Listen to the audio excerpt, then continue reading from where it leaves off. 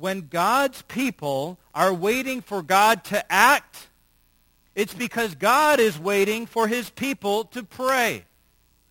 God is sovereign, yet he chooses to act in response to prayer.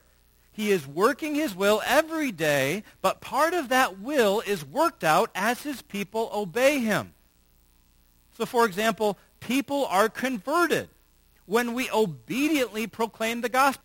People are sanctified to be more like Christ when we obediently intercede for them. And sinners are converted when they obey the gospel and call on the Lord to be saved. You see, the execution of the seventh seal could have taken place straightforward.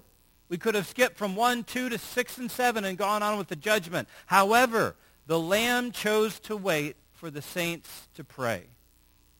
So the judgment of the Lamb is anticipated by the prayers of the saints for justice.